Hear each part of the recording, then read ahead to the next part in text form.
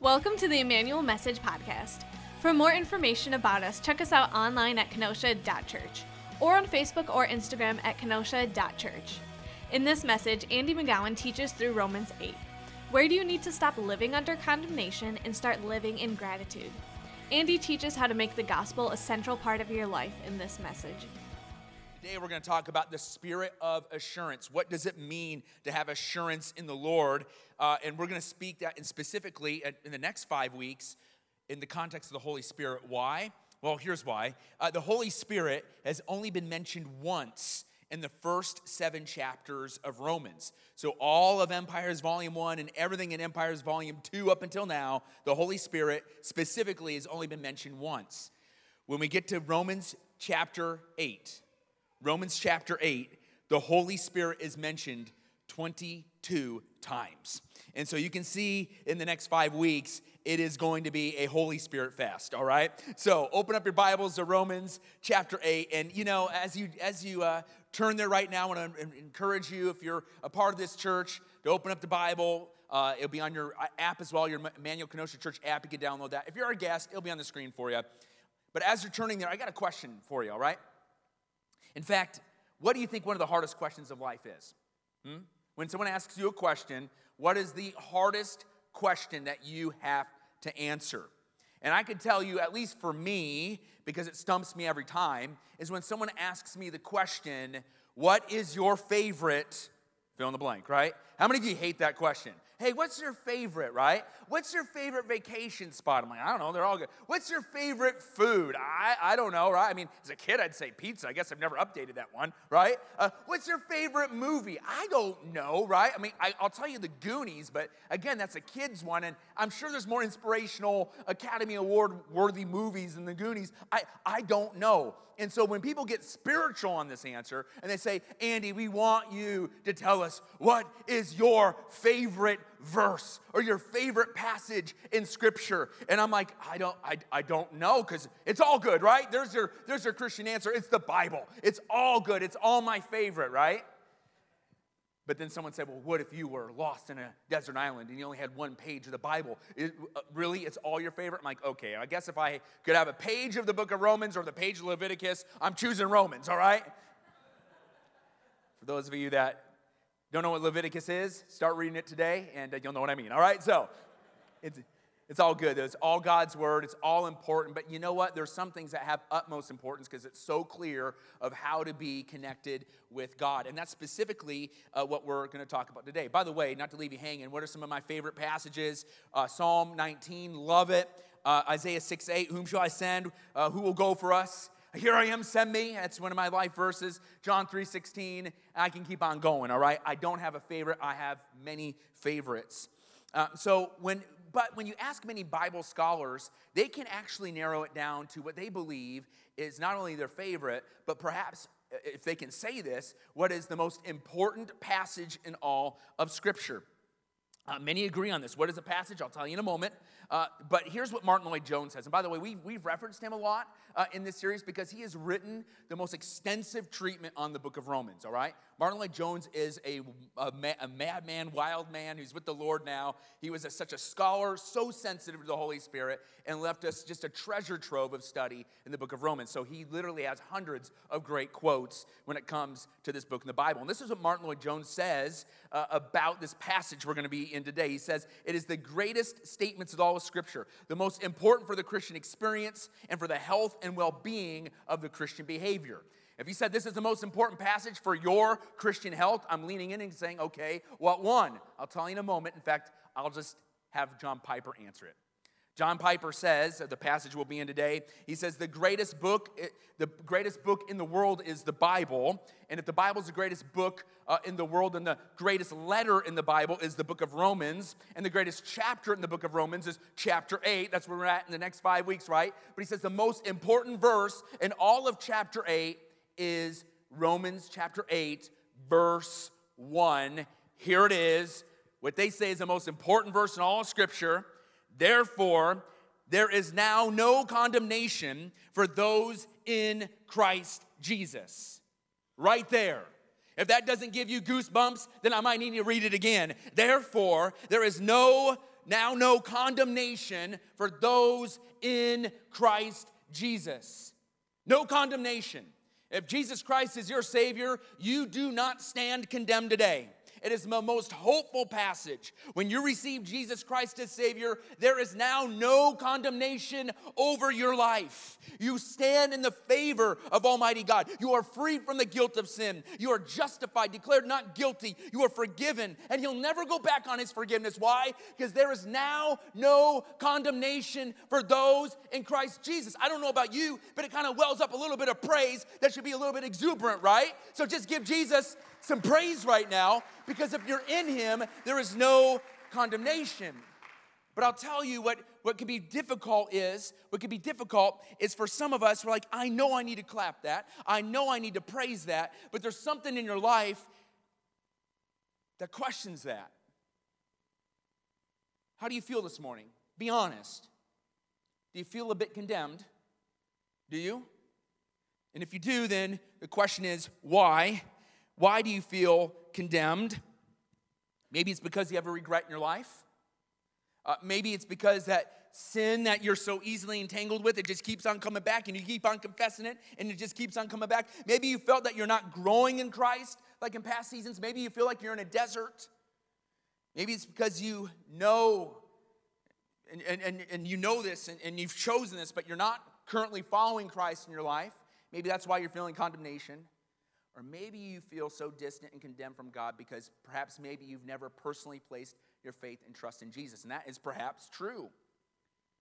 But if that is you, if you don't have a relationship with Jesus and you're feeling distant, or when you read these passages of Scripture and you feel condemned, I want you to know that today you can step into this promise. Today you can step into the promise that there is now no condemnation for those in Christ Jesus.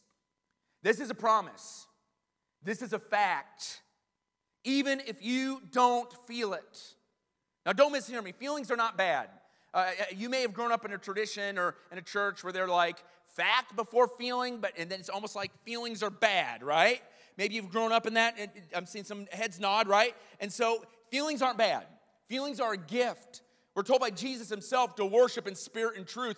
We are told to delight ourselves in the things of God. But feelings can be wrong. Unlike the facts and truths of Jesus Christ, which are always right, our feelings can be wrong. I'm pretty tired this morning. We moved, I'll talk about that in a second, to another place. And I'm just like, man, I woke up like extremely beat. I'm like, why am I tired? I'm like, oh man, am I having an existential spiritual crisis? No, I just moved a lot of furniture, all right? I'm tired. There's nothing more than that.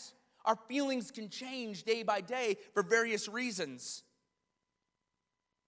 And if we don't let truth lead those feelings, they can lead us to very different conclusions of who God is. So where is your confidence in Jesus this morning? Are you feeling condemned, or is He feeling distant? Do you have the assurance of salvation in Jesus? Well, here's the main point. I want us to stick with this main point, and then we're going to unpack it. The main point is this: assurance is based on fact more than feeling.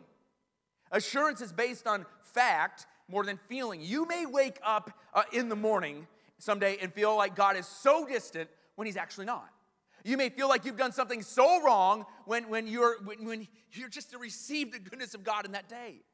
Assurance is based on fact more than feeling. Let's define assurance here, because we're going to talk a lot about it today. Assurance is a positive declaration intended to give confidence. It's a promise. It's an insurance. It's a certainty about something. And the Bible uses this word very clearly. I'll share one example. Hebrews chapter 10, verse 22. Let us draw near with a true heart in full assurance of faith, with hearts sprinkled clean from an evil conscience. Our assurance is based on not our feelings or what we conjure up. It is based solely on the shed blood of Jesus Christ and His resurrection. Assurance is more than a feeling. It is empowered by the Spirit of God. But when your assurance or lack of assurance is not based on the truth of Jesus, but just a feeling, wrong conclusions will indeed be lived by. And that is an epidemic today, not only in the church, but culture. People are making conclusions about God, or making conclusions about their life solely because of the temperature of what everybody's collectively feeling in that moment. Some have assurance this morning with God because they feel like they're just good with God. They're basing it on their works, and that's a false assurance. Some people, they feel condemned, but they are in Christ, and they have this feeling that God is distant and that they need to somehow get resaved or something because they hit their finger with the hammer and a word came out and they're like, oh no. Listen, the thing is, there's no condemnation on you. Just go to God. He wants to receive your sorrow right now for that sin. So our assurance or lack of assurance can be off if it's not based on God's truth. In fact, I will say this.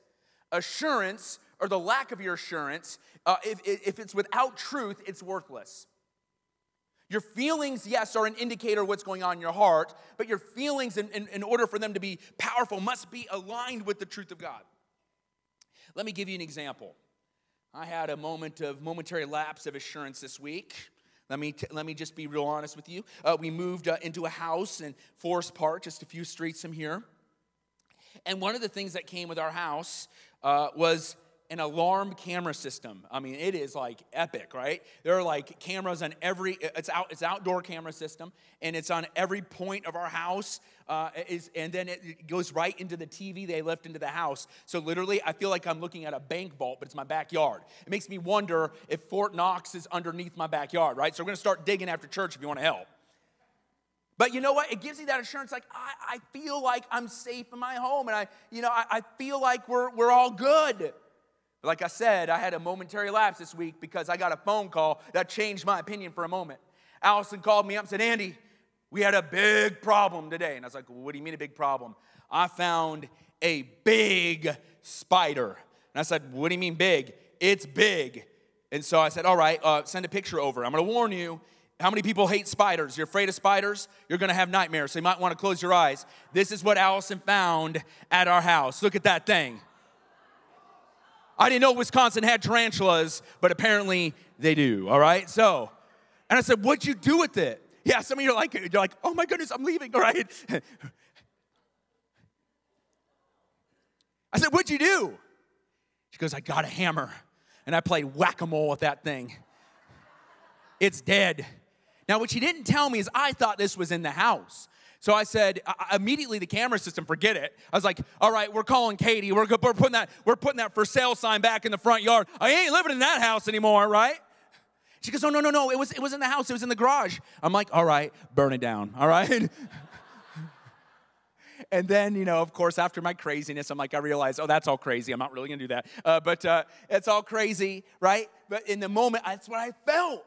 I didn't feel safe any longer, and it wasn't logical. It's safe. It's dead, right? And it is the biggest spider in Wisconsin. We did look it up. I know our house is safe, but my feelings said otherwise. It's like that in our life sometimes too, isn't it?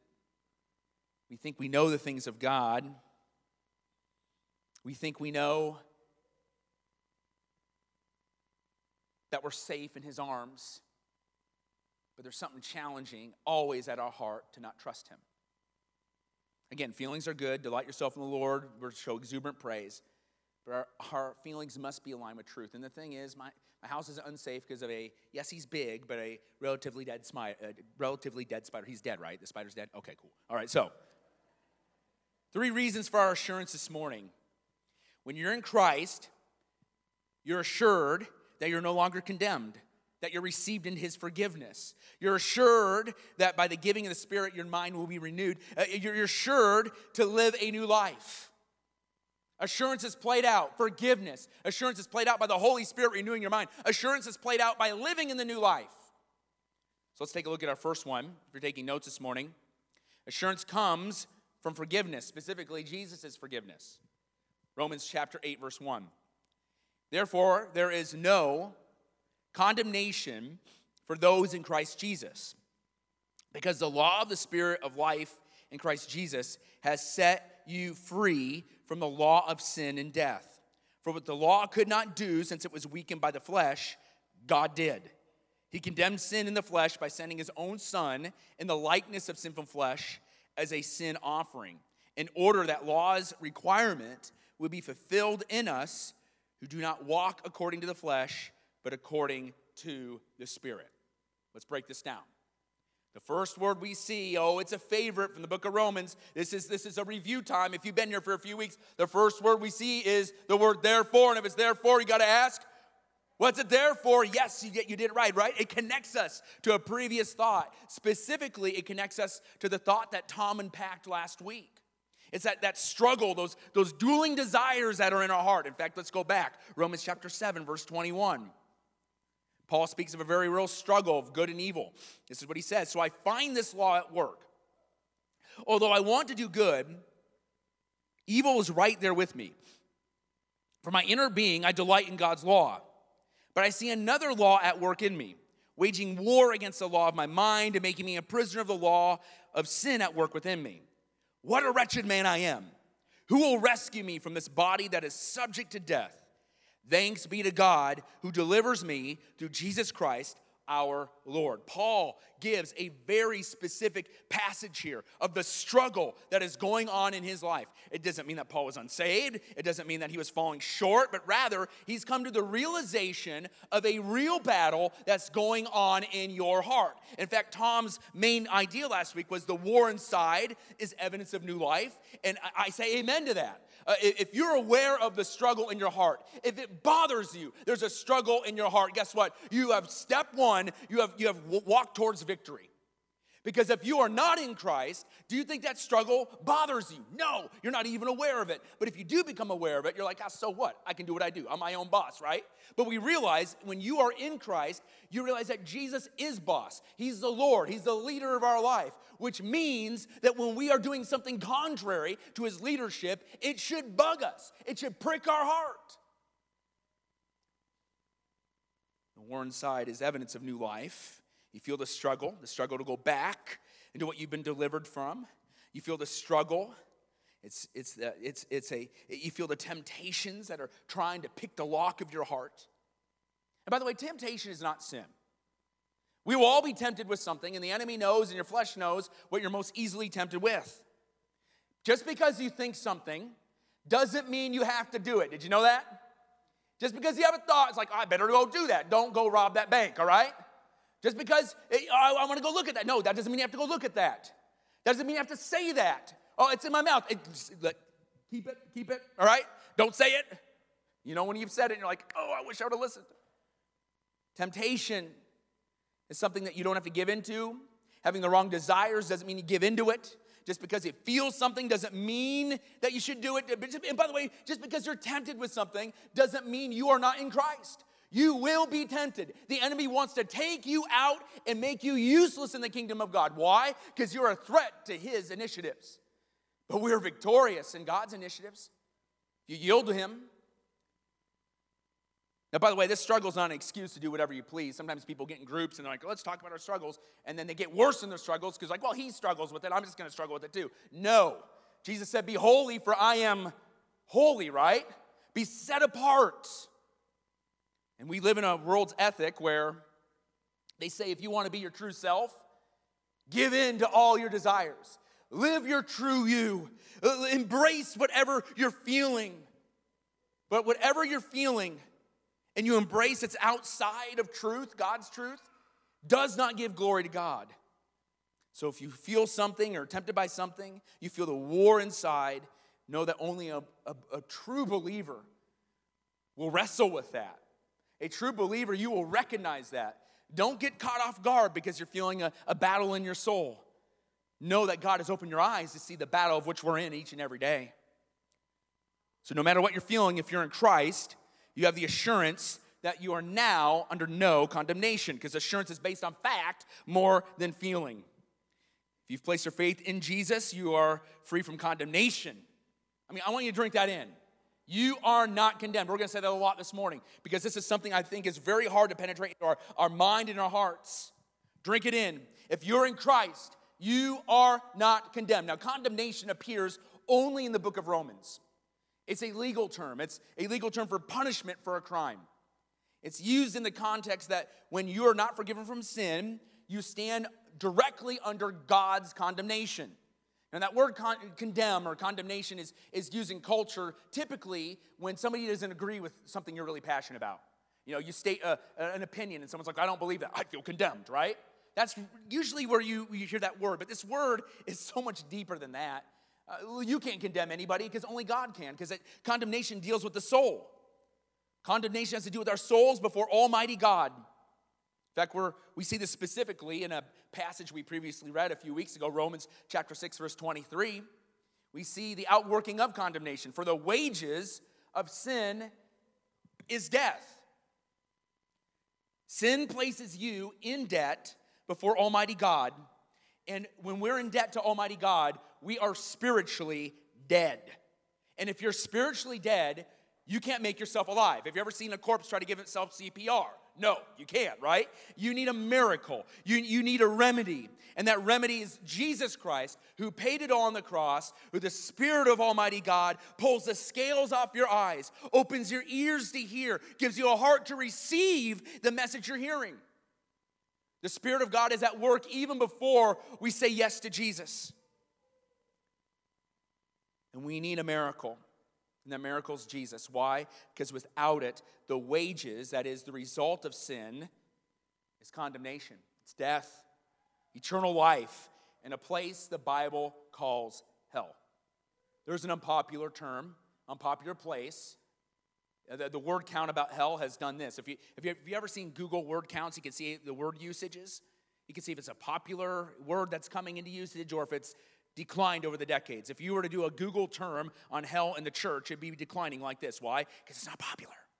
Ooh, don't talk about that. Let's talk about heaven. Let's not talk about hell. The problem is Jesus talked about hell a lot. He talked about hell more than anybody else in Scripture. There's people actually today trying to claim, oh, Jesus didn't really talk about hell. I don't know what Gospels you're reading, because he talked about hell often, more than anybody else in the Bible. And not only did he talk about it, he just didn't allude to it. He got very specific. He said that hell's a real place of eternal torment, of eternal fire, which there's no second chance. And Jesus was urgent about this because he desires that not one person perishes. But we know that the road is wide and many are being led to destruction, that many will miss Jesus. Many will stand underneath the condemnation of God. Why? Because it's not that God is a tyrant. No, it's that he's loving and he's delivering us from something we all deserve. You see, when we sin, we stand separated from God, and he doesn't have to save us, but because of his mercy, he chose to give us an option to save us, and we got to receive him, don't we, church? People got to receive Jesus. He's the only one, he's the only name, Jesus Christ. But when you say no to Jesus, or you don't hear about Jesus, or you try to get to Jesus by your own merit, your own way, and not by what he did on the cross, you stand under his condemnation. Romans 6:23 again, for the wages of sin is death. But let's get to the good news, can we? But the gift of God is eternal life in Christ Jesus our Lord. All right? I've seen people, they focus on the bad news, and we need to hear the bad news if we know what good news is actually good news, right? All right? So the wages of sin is death. That's bad. But here's the good news. The gift of God is eternal life through Jesus Christ our Lord. If you're in Christ, you received it at one time. If you're in Christ, you're around people in your life that haven't received this gift that you can so freely tell and people so freely receive. This gift that you are now no longer under condemnation. Salvation is a gift. We don't earn it. We don't deserve it. But when you receive Jesus Christ as Savior, he forgives you of all your sins. The Holy Spirit comes in you. And no matter what you're feeling, the fact is, God changes you. If you're in Christ, there is no condemnation, and that's a fact. But the enemy is going to want to tell you otherwise. The enemy is going to want to tell you that, oh, I don't know.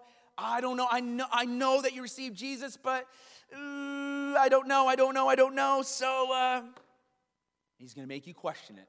He doesn't want you to have assurance. Let me demonstrate it this way. I had said last week we moved to Forest Park, and weird thing about moving is we were on 31st Street for over a decade. I brought all three of our kids. Alice and I brought all three of our kids home there. The rest of the family, they're not sentimental. They're like, oh yeah, let's go to the next place. But I guess Elias is. So Elias, my oldest son, and me, we're just kind of like, oh, this is so sad, right? The first morning I woke up at the new home, I'm like, this doesn't feel like home. All right, I want to go back. All right, so. But right before our first night, when I was getting ready to go to bed, Allison goes, what? It's like, I forgot to get the mail at the house. I was like, at the old house. I'm like, oh, okay. And I looked at the clock. It was 15 minutes to midnight. Our occupancy ended in 15 minutes. I'm like, well, I guess I'm going to go over there so I'm not trespassing the next time we go. And so I drove over at 11:45 at night to go get our mail, all right? Kind of creepy. I get it, right? And there was only one thing in the mail. It was this. It was a bill. It was a bill from Chase, our previous mortgage from our previous house. And so I opened it up. I'm like, what do they want, right? And I opened it up. And it said that I owe in August for the house I no longer owe.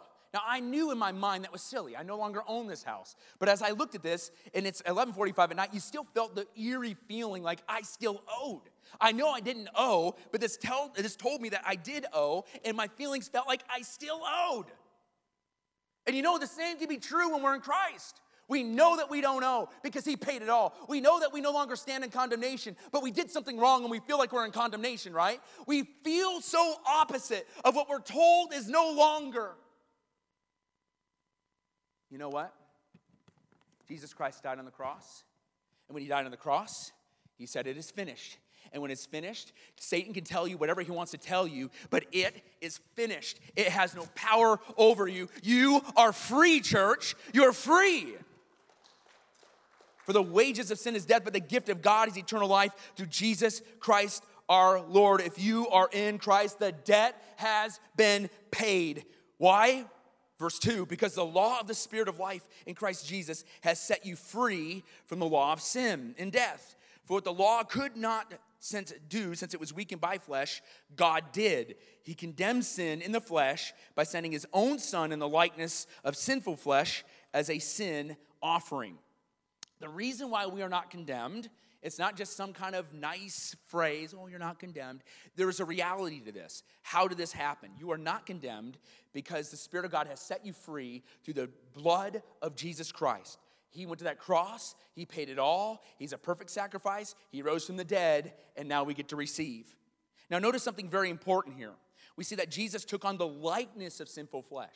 You will find a heresy even in the church today where they say, well, you know, Jesus was sinful. I've heard this. I've heard some people that go to church every week, I think Jesus was sinful. Well, guess what? We're still then dead in our sins.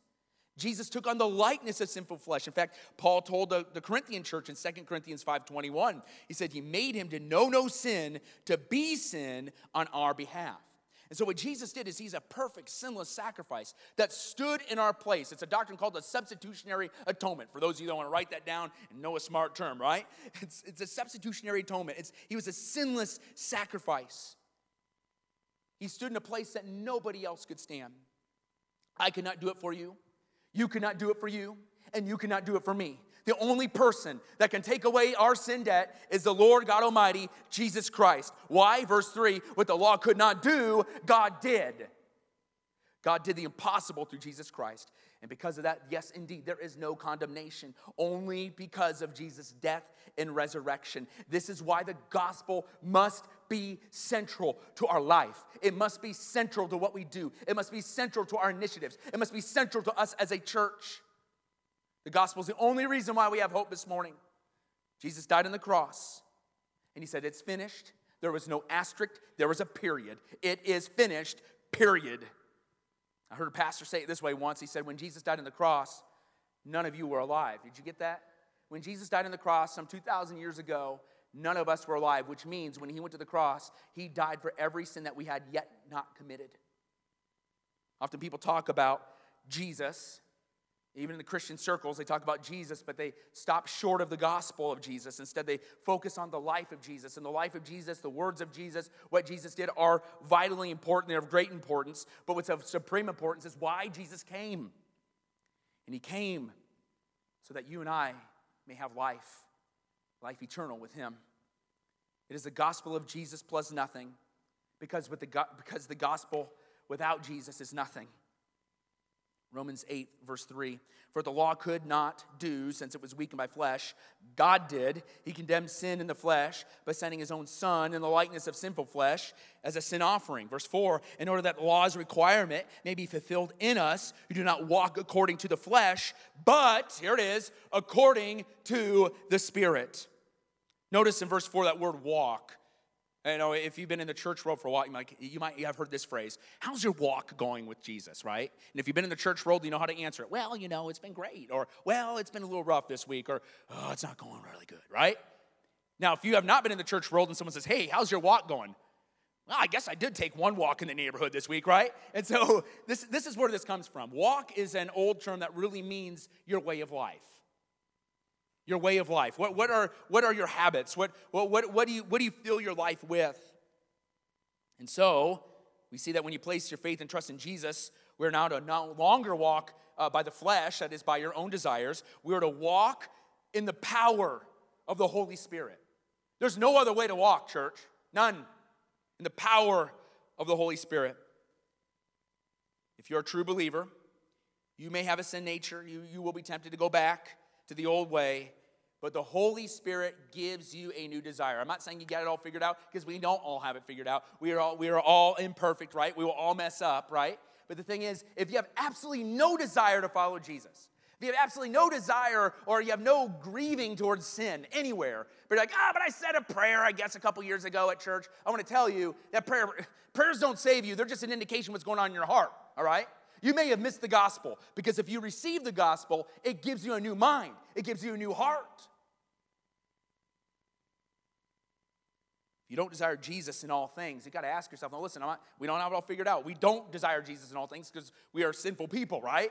But we're redeemed people, and God wants to grow us in all things, whether it be your job, whether it be your finances, your afflictions, your sexuality, you name it. They all need to be underneath the lordship of Jesus Christ. We are not to make a definition. We are not to make our own ways. When you say, God, what is your way? And whatever your way is, and I'm not aligned to it, God, break my heart. Oh, that should be a prayer for us this morning, right, church? God, will you break our heart for what breaks yours? God, will you open up my eyes? God, I know there's areas of my life I don't desire you. And I understand there's no condemnation for those who are in Christ Jesus. But I want to live a life of worship. God, break my heart. Bust it open. So this is kind of the gospel progression. You're taking notes. Let's put that up on the screen here.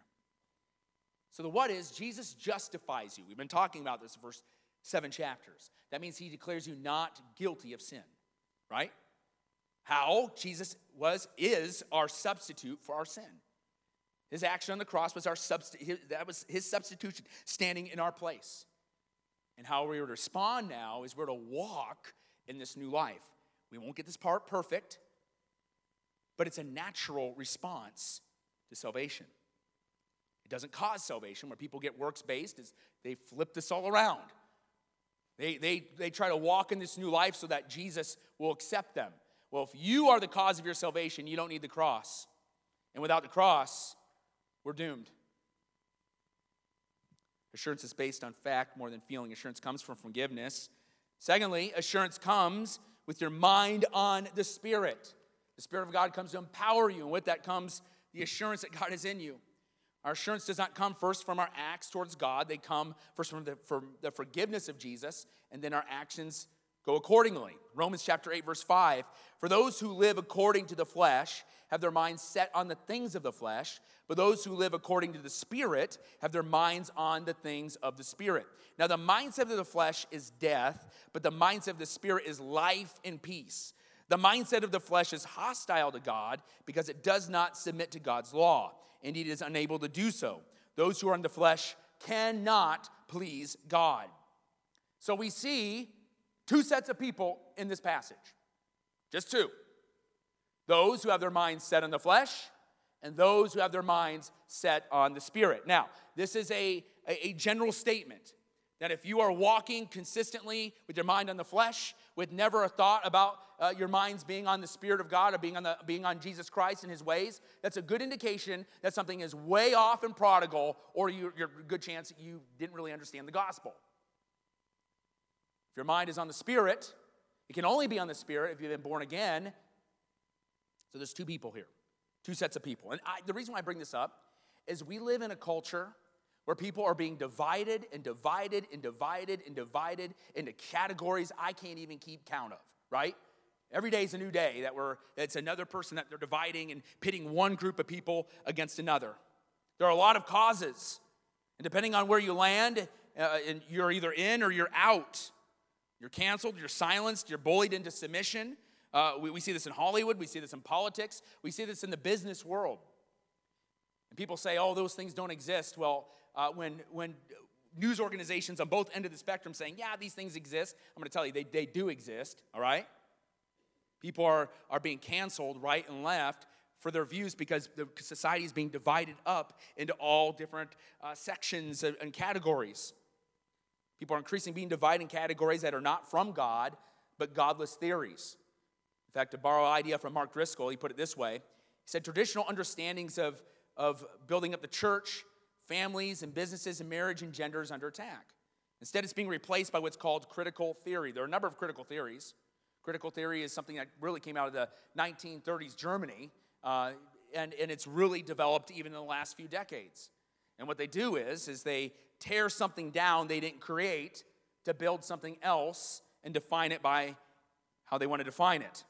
So as a result of critical theory, people are being divided up in categories of education, wealth, class, race, the list goes on, sexuality. But the Bible makes clear, how does God view groups? You're either in Christ or you're not. You're either your mind is on the things of the Spirit or your mind is on the things of the flesh. Paul said it this way to the Galatian church that was experiencing huge division. He said in Galatians chapter 3, verse 28, there is no Jew or Greek, slave or free, male or female, since you are all one in Christ Jesus. And if you belong to Christ, then you're Abraham's seed, heirs according to the promise. Now, what Paul isn't saying here is, there's no longer any male or female. No, there is male or female. He understands that people do come from different locations or different backgrounds or different ethnicities. But what he's saying is, that is how you're not defined. You're defined as someone who was created in the image of God, and you either know God or you don't know God. That's it. And so today, when we see these categories being redefined and divided upon being divided, I want you to know that is not from the Lord. That is not how the Lord sees it. And a clear indication of where your heart is where your mind is. Romans chapter 8, verse 6. Now, the mindset of the flesh is death. You want to think the world's way? Okay, it's going to cost you. It's death. But the mindset of the Spirit is life and peace. The mindset of the flesh is hostile to God because it does not submit to God's law. Indeed, it is unable to do so. Those who are in the flesh cannot please God. The unsaved see and operate in the world, very clearly we see here from Scripture, by the flesh. Period. That is their thoughts. Without the Word of God, without the Spirit of God, without being renewed and born again, they're going to see it just through their eyes, their fallen eyes. Where those who are in the Spirit are saved. They are filled with the Holy Spirit, informed by His Word, and they see how we ought to live, the issues that are going on in the world. They go through, first and foremost, the lens of Scripture. That doesn't mean that everybody on every little thing, you could talk about economic policy or whatever, and sometimes politics is what really divides people. You could find different policies that maybe you have a believer here and a believer over here that really love Jesus, have different viewpoints, all right? But however you get to that viewpoint, it needs to go through the guise of Scripture. And there are things today that are being debated that are undebatable. Back to male and female. I cannot believe that this is something that they'll silence us on Facebook, right? It's unbelievable. But so be it. Because we have to put everything through the guise of God's Word. That indeed, yes, there is only two sexes, male and female. That's not controversial, it's biblical. As a Christian, we must see the world through the eyes of the Lord. And we can't do that if we're not in His Word. We can't do that if we're not empowered by His Spirit. More on that in a moment. Now, a Christian can still fall back into thinking through the grid of the world without God. The quickest way to stop doing this, by the way, is stop reading your Bible. If you want to think the way the world thinks, get out of the Word of God. And some of us are like, I've been out of the Word of God for a while, all right? I haven't really been reading it. Guess what happens? It is a slow fade to where you begin to step into and begin to view things as the world views them. You'll begin to embrace them. You'll begin to think as the world thinks. Not as what the Spirit should be leading you by God's Word, but by the way and the winds of this world. If you want to, if you are not in His Word, you'll forget His Word, and you'll be flooded with the wrong ideas. If you do things without God, you're not seeking to be the filling of the Holy Spirit. If you're not seeking His power, then you will fall back inevitably and be unsure of the things of God. I have never met anybody who became more sure of the things of God who are outside not reading their Bible. They're not reading their Bible. They stopped reading their Bible. I haven't read my Bible in 3 months, but man, my assurance of the things of God, they have increased. I've never heard that once. And if someone did tell me that, I'd be like, are you sure you're talking about the same Jesus, right? I've never heard someone say, oh, my assurance of Jesus, Jesus and I were so close, but I haven't prayed in a couple months. My prayer life has just sunk. That's not going to happen. Oh, I just feel so empowered by Jesus. I'm just seeking my own strength and my own ways. Forget the Holy Spirit. Have I ever seen that? No. And I believe that may be the reason why the church at large in the Western world has been so anemic. Because we try to do it in our own strength. We try to do it in our own ways. We try to just wing it. We need to be tied to it. We need to be desperate for it. We need to feed off the Word of God. We need to be empowered by the Holy Spirit. The mind that tries to figure it out without God, actually, it's not just an error, it's hostile towards the things of God. Too many people want the love of Jesus without the leadership of Jesus. Without Jesus being the leader, your actions are hostile. You may be under no condemnation, but listen, you may still be hostile in your actions inadvertently. When you place your faith in Christ, He changes your nature and mind to be aligned with the things of the Spirit. This doesn't mean we are not perfect or His grace doesn't cover disobedience. They do. But when you're given the Spirit, you feel the battle, and the battle invites you to the power of His presence.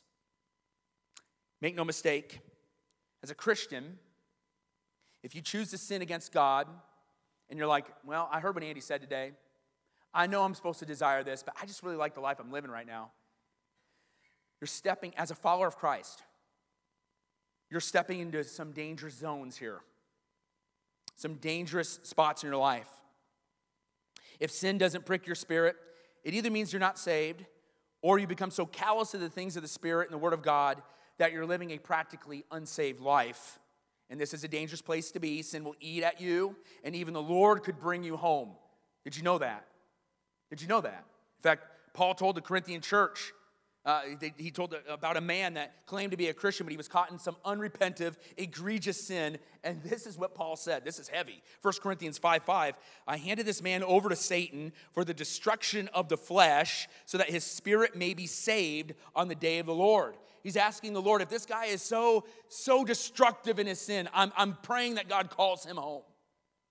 Whoa, I don't want to be in that spot, church. If that's not a come to Jesus, I'm like, all right, I want to make sure I'm good with God this morning, right? Sin is a big deal. It's a big deal. It's so big that Jesus died for it, so that you may no longer be condemned. Assurance is based on the fact more than feeling. Assurance comes from the forgiveness. Assurance comes with your mind on the Spirit. And third and final, assurance comes with newness of life. Romans chapter 8, verse 9.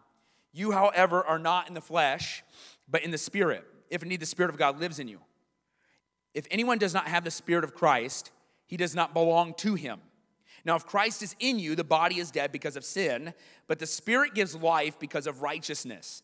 And if the Spirit of him who raised Jesus from the dead lives in you, I love that, then he who raised Christ from the dead will also bring your mortal bodies to life through his Spirit who lives in you. We're going to tee this up right now, and this is where we're going to swing and hit that golf ball next week when we unpack why we're children of God, right? How the Spirit adopts us, all right? That's going to be next week. But I want you to notice this week about the Holy Spirit. He is given to you at conversion. In fact, he's at work at you before your conversion.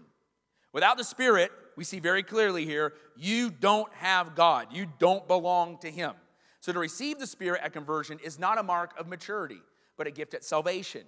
Whereas to be filled with the Spirit, some of you have different terms depending on your traditions, but we are to seek the Holy Spirit after our conversion to be filled in him.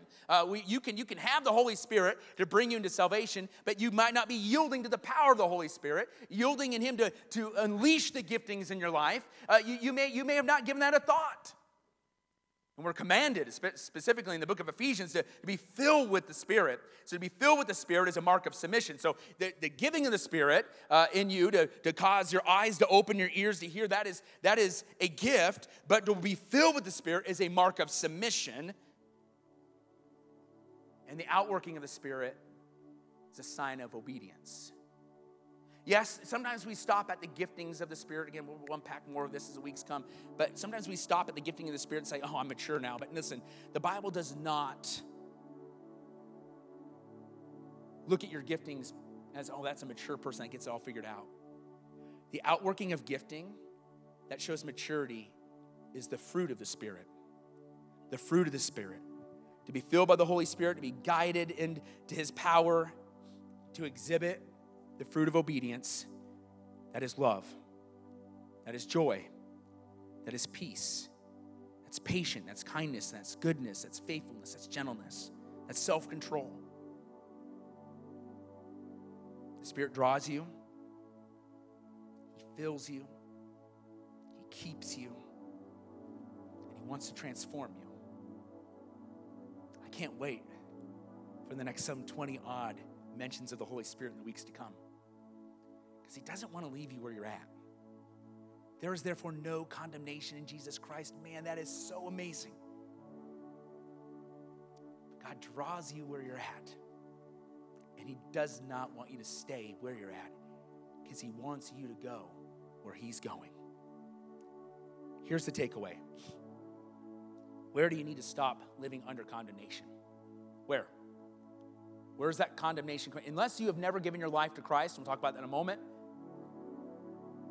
you need to get right with Jesus then. But if you are in Christ, if you've placed your faith and trust in Him alone, and there's just different things the enemy is trudging up, where do you need to stop living under that condemnation? Rip up that debt. It's not yours to have anymore. It's out of date. Number 2, what do you need to stop doing and start doing in response to the gratitude of no longer being under condemnation? What in your life just is not aligned with Him? Maybe it's a thought. Maybe it's an adherence. Maybe it's an outward action. What do you need to start doing? Some of you, it's getting in the Word of God. You're like, man, you mention that every week. I know, it's an epidemic in the church world that we're not in the Word of God. Some of you need to spend more time talking to God in prayer. Some of you just need to invite the Holy Spirit into your life each and every morning.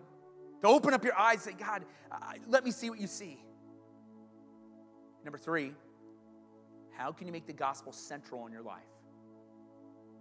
It's central. It's not just part, an ingredient. It's the result. Where do you need to rehearse the gospel to yourself to know that you're a child of God? Where do you need to share with others? As I was praying this morning, I don't even have this in my notes. I want you to know this is fresh. I really believe that God wants to unleash in you, in this church. But I believe, and I don't say this often, because generally speaking, this is true for all of you. But I believe there's a function, and I believe that there's opportunities that are going to be happening even in this next week. He's giving you favor and opportunity for the gospel to be central and the people to be drawn to it. I believe there's a turn happening in your life to where God is going to activate these things. So be aware of it this week. Now, as I was praying over here, I was like, is this something I should share with everybody? It's for everybody. Yes, generally it's always true. Yes, you should be sharing the gospel, but I believe there's an effectiveness that God is going to unleash in your life this week. And if I'm wrong, then I'm going to pray that I'm not wrong, okay? Assurance is based on the fact more than feeling. Next week, we're going to talk about the spirit of adoption. But until then, let's take it in. There's therefore now no condemnation for those who are in Christ Jesus. So, Father, we love you. Holy Spirit, we pray that you empower us now to receive this great gift, what some have called the greatest verse in all of Scripture, that the enemy so wants just to bounce off our head. God, I pray that we would take it in, we'd reach our heart, that we would live a life of gratitude, knowing what we've been saved from. God, I pray specifically for those that are in this room that are struggling with feeling condemned because they know they've never placed their faith and trust in you. Lord Jesus, I pray in this moment, assurance would come into their life. I pray in this moment for those that have not placed their faith and trust in you alone. Or maybe they've done some actions, but it's all just been lip service and they know it wasn't real. And today you're making it real. You're moving in their heart. As we continue to pray, I just want to speak to those. Right now, some of you might even be feeling that moving in your heart right now, and that's the Holy Spirit.